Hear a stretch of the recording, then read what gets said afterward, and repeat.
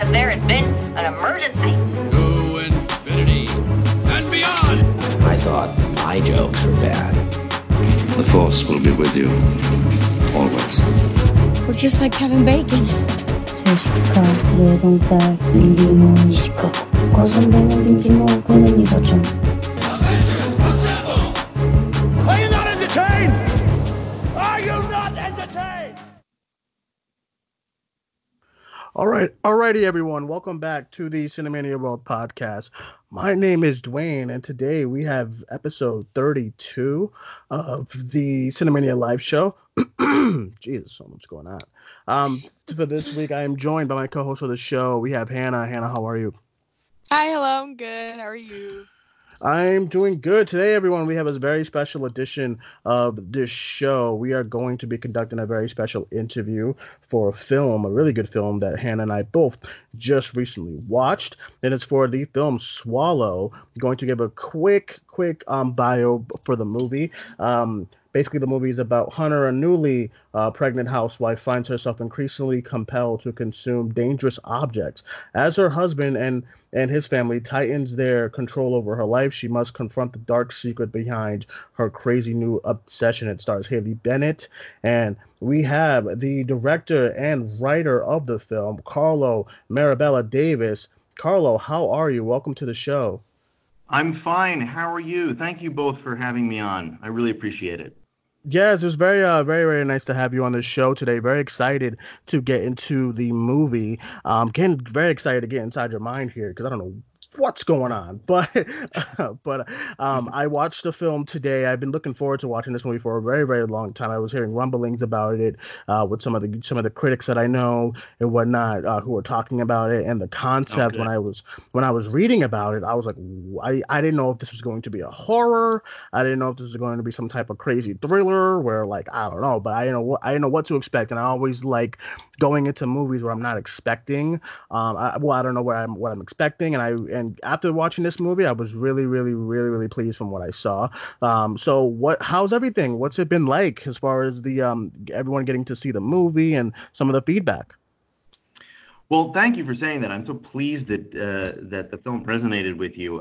It's been incredible. I mean, I'm someone who has, for my entire life, been absolutely obsessed with motion pictures. I used to watch 5 films a day, but I had to cut it down to get some sleep and make some movies of my own. So to actually have a film of mine out there into the world and have people interacting with it in a personal and emotional way is just a dream come true. And I was extremely lucky to make the film with such an incredible group of artists, such as the amazing Haley Bennett, who I think really delivers a tour de force performance in the movie, and I can't wait for people to see it. Yes, her performance was fantastic. I really enjoyed it. Okay, so we're gonna get into the some of our questions about the movie, so more people can know more about it. Hannah, why don't you go ahead? All right, so I really resonated with the movie too. As a woman, it definitely it raised a lot of good questions, and really, I was surprised that a man directed the movie when I was reading about it, because it felt very, I don't know, it just felt very female centric to me, and really I just wouldn't, in my mind, didn't connect with me. I was like, oh my god, this seems so personal. So what I want to know, because the film definitely deals with a lot with control. My biggest question was that why did you choose eating the unusual objects as a source of where she finds control in her life? Well, I'm so pleased to hear you say all of that. Thank you for the wonderful question and response to the film. The movie is a personal film for me because it comes from my family. The story is inspired by my grandmother, who was a homemaker in the 1950s in an unhappy marriage, who developed various rituals of control. She was an obsessive hand washer who would go through 4 bars of soap a day and 12 bottles of rubbing alcohol a week. Yeah, and I think she was looking for order in a life she felt powerless in. And my grandfather, at the behest of the doctors, put her into a mental institution where they gave her electroshock therapy, insulin shock therapy, and a non-consensual lobotomy. which they botched, and she lost her sense of taste and smell. And, I always thought there was something punitive about it, that she was being punished in a way for not living up to society's expectations of what they felt a wife or a mother should be, and for being different. And so I wanted to make a film about that. But hand washing is not very cinematic, or maybe it will become more cinematic the way things are going. But I remember seeing a photograph of all the contents of someone's stomach, of a patient who had pica. And they had surgically removed these objects, and they were fanned out on a table like an archaeological dig. And Yes, I was mesmerized. love that. I love that scene, by the way. That's a scene that Oh, happens. Love it, by the way.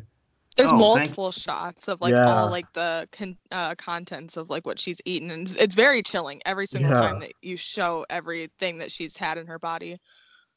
Oh, I'm glad to hear that. I was the moment of those objects being placed on the table, and we tried to do this in the film. There's something ceremonial about it, and it almost felt like a holy communion to me. So I wanted to know what drew the patient to those artifacts, and so that's how the project began. But to answer your full question, I think that there's a lot of different messages that one could interpret the compulsion with. You could say it was it's a quiet rebellion against the patriarchal paradigm that she finds herself in. You could say that she's trying to reclaim control over her body because she begins to realize this controlling wealthy family she's in is sort of using her as a vessel, and she's sort of an augment to the husband's life. Or you could say it's bubbling up from this nefarious secret in her past that she has repressed and eventually will need to confront. But I like the idea that it's a bit of a puzzle, a bit of a prismatic question that the audience can ruminate about after seeing the movie. Right. You also mentioned that you don't know if hand washing is cinematic. And that's actually something that I wanted to bring up because a lot of shots in this movie are stuff that we all do in our everyday lives. And I'm like, oh my God, that's beautiful. It's gorgeous. That looks great. That looks great. To a point where like the husband's peeling like, the Invisalign off his teeth. And there's no like score behind it or anything. There's just like it made the movie feel very, very gritty in a way, whereas like it felt like you're a part of their lives, and I guess that's part of one of the reasons why I felt it was such a like personal movie to watch, because I was like sitting just like oof, like I don't know what's going on, but it's I can't like take my eyes off of it. So one of my questions was that what was those scenes like? How was it on set filming scenes like that where she has to swallow something? Because the first big one that she does, I won't say that's something common, but I'll say that it looks like the most easiest thing out of what she did. The less Like, dangerous. right, so after that the stakes are kind of there, it kind of ups the ante to the point where there's a montage, and then by the end you see all the stuff that she did intake, and I'm just like, wow, what happened there? So talk about some of the scenes, how it was filming those initial swallow scenes with Haley Bennett on set. Sure. Well, I'm so pleased to hear you say that you couldn't tear your eyes away, because I think a lot of that has to do with the extraordinary cinematography by Caitlin Arizmendi, who's a real visual genius and who painted each frame like a Renaissance painter, just with really evocative, powerful compositions and camera direction. So Kate and I storyboarded every shot of the movie, and we created this massive archive of like thousands of images from movies that we were fascinated with to draw upon. And during that process, we really wanted to have a rigid vernacular of the camera direction, a strict set of rules that we would break at key emotional junctures. So if you'll see in the beginning of the film, there's a lot of master shots with lockdown frame where Hunter's sort of dominated by the space. And then when she starts to have her moments of being mesmerized by the objects, Kate will suddenly cut in to close-up with shallow depth of field or use a little bit of handheld. And I think that feeling of the camera direction being a little unpredictable and contradicting its own language, hopefully will keep everything riveting as you experience those changes through Hunter's journey. But the individual objects themselves, and I wanted each object to be a kind of emotional memory, if you will. Each object to have an emotional flavor. So if you listen to the sound design, you can hear in the marble scene distant beach noises, birds wheeling overhead and somebody laughing. I wanted it to feel nostalgic in a way, like a callback to an early childhood moment of happiness that she'd forgotten about. And there's something prismatic about the marble, so it reflects light and has a kind of mystical talisman quality. But also, you know, Haley Bennett has this micro control over her facial features, and she is an actor who everything she does, every choice she makes is done with incredible integrity and heart and insight. So the story of the emotions of what's happening within Hunter dances across Haley's features and in her eyes through those sequences. So, you know, it's a challenge because she has to spend a lot of time interacting with objects. You know, most actors are acting opposite another actor in a scene. There's a lot of dialogue. And so we're so fortunate to have such an incredible performer as Haley Bennett, who can tell that visual, emotional story with just her facial expressions and her authenticity. But the shooting of the scenes themselves we just approached them in the same way that I approached any scene I would with an actor. And in a way, we thought of the objects as characters. So I think that it was like any other scene, like a dialogue scene with another actor, except the actors were inanimate. Mm-hmm. Right. So what? I actually, when you're talking about how you know, there was in the sound design when we're speaking of the marble, I actually remember hearing a lot of those sounds because I did watch it under headphones, and I remember hearing a lot of those sounds where like the needle came in play, the big poster, the needles on the poster. That's the big object. That's kind of when everything's kind of gets into full gear as far as just like this condition. I also appreciated the way you kind of explain you know, this kind of rare form of like condition, because I've never heard anything like it. So when I read about it, I was like, that's insane, you know. Yeah, so I also really enjoyed that. Let's get into another question from Hannah. Hannah, what you got? Yeah, you touched on the thumbtack scene and like how the camera work like shifted and how it was very unpredictable. That's one of the first things I noticed, and that scene is going to stay with me for a while. I loved how the camera work switched to handheld when she walked back to go eat the thumbtack, and how like you could hear like whispers in the back of it too. And the whole time I was like trying to like make out what the whispers could be. The sound design is great. Throughout the whole entire movie, like every time that she ate something, I felt like I was eating it too. Like it really got to me. And the other question I had is that, so this film has a very particular tone. It's something only that I could like kind of relate to something like Killing of a Sacred Deer, like Yorgos Lanthimos' films. It gave me that sort of feel. So I wanted to ask you, like, what was it like finding this certain tone? Because I feel like it could go like either way very quickly, where it could seem silly or just too serious and like too kind of like niche. So talk about that if you can. Yeah, well, I'm so pleased to hear you feel that way about the movie and the sound. Our sound editor, Michael Kirihara, has an incredible devotion to Foley's. And when we work together, I also got obsessed with Foley's. And for those of your audience that don't know what they are, Foley's are handmade sound effects that are created specifically for the movie that aren't found on a sound effects library. So he made an incredible number of Foleys. There's a scene where salt is being sprinkled on a lamb chop, and you know they literally, like, we had like a belt, you know, where we were sprinkling little stones on the belt. This Foley house that did the Foleys for us. So I wanted every interaction in the movie to have a texture to it, to have a heightened reality, as if we were seeing it through Hunter's eyes, that everything would be tactile. And so in those moments when Hunter enters into her phantasmagoric space, that increases even more. And you can hear like all kinds of whispering during the thumbtack scene, because the thumbtack is kind of like a siren sort of calling to her.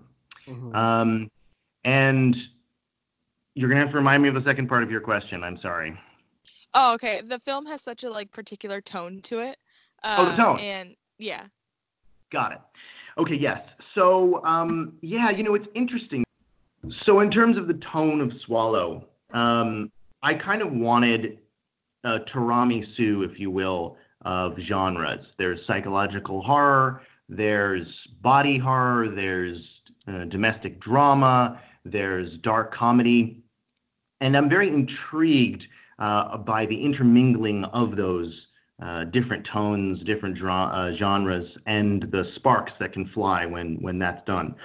Well, and you're right that Yorgos Lanthimos, I think, really pioneers that kind of cross-genre tone, and I love his movies, from The Lobster to Dogtooth. So in the construction of the movie, I remember an early conversation that I had with Joe Wright, our executive producer, and he said, "This movie will benefit from a light touch." And that always stuck with me. And I thought, yeah, a little bit of dark humor could help the medicine go down. And it actually makes the movie more relatable in a way. The film is a little bit more stylized, both in terms of the design and also, you know, in terms of the camera direction, laced with a little bit of dark humor at moments, I think makes it more palatable. And you can get a little bit of distance, but also you get pulled into the story more. I think if the film had been very harsh and cold, it would have been hard to connect to the heart of the film. And I believe this is a very heartfelt movie, and it's a movie that people go and see and they get frightened and they laugh and they cry. And I like movies that have kind of an emotional roller coaster to them. So that was the idea, to sort of create a varied psychological and emotional experience. Right. So as far as the whole crying part, there's a part towards the end where she's kind of coming to terms with something that's been bothering her. So I do. I got choked up during that scene. Yeah, without giving out any spoilers, I do think that one of the main part that this movie is about has to do with a lot of like relationships, as far as like your family, how you grew up and whatnot. And you know, you can kind of tell that, because we all do it, as far as like, you know, whether there's something at home that hits too close to home, we kind of like shoo it off and kind of say, I'm fine, everything's good, you know. But then there is a part where you want to come to terms with like your past and some type of traumatic event that happened to you, and that's something that I really enjoyed. That's something also that when I started the movie, I was not expecting it to go that route, but I actually enjoyed that it went that route. Once again, Haley Bennett was just phenomenal in this movie. So I wanted to get your lastly before we get you off the air. I wanted to lastly ask you about what are some of the main kind of things that you want the audiences who watch this movie to take away? Well, I'm so pleased to hear that. And, you know, ultimately, I think Swallow is a movie that's about a woman who is being told by everyone around her that the situation she's in is where she belongs, that she should be happy. Everybody's telling her who she is, and she begins to realize that they are controlling every aspect of her existence and progressively marginalizing her and using her. And she begins to rebel from that in these quiet, ritualistic ways that, like a pebble tossed down a mountainside, begins an avalanche. And even though her compulsion is dangerous, it allows her to break through. It becomes a catalyst for her to discover her true self, what she really wants and who she really is. And I think it's a movie that's about fighting back against oppressive and controlling situations and being true to yourself and going down a journey that can be frightening, but ultimately leads to a place of truth and self-love. And I think I hope it's a movie that makes people feel seen. There's so much suffering that goes on in our society that doesn't get acknowledged, and I think we're in a time right now, unfortunately, where there's this kind of return to this old guard patriarchy that the Trump administration and other people are kind of pushing. And luckily, there's a lot of amazing new voices fighting back against that. But I think I hope this is a movie that is part of those voices who are sort of fighting back against that system. And I hope it's a film that people have an emotional and cathartic reaction to. And yeah, so I hope people get a chance to come out and see it.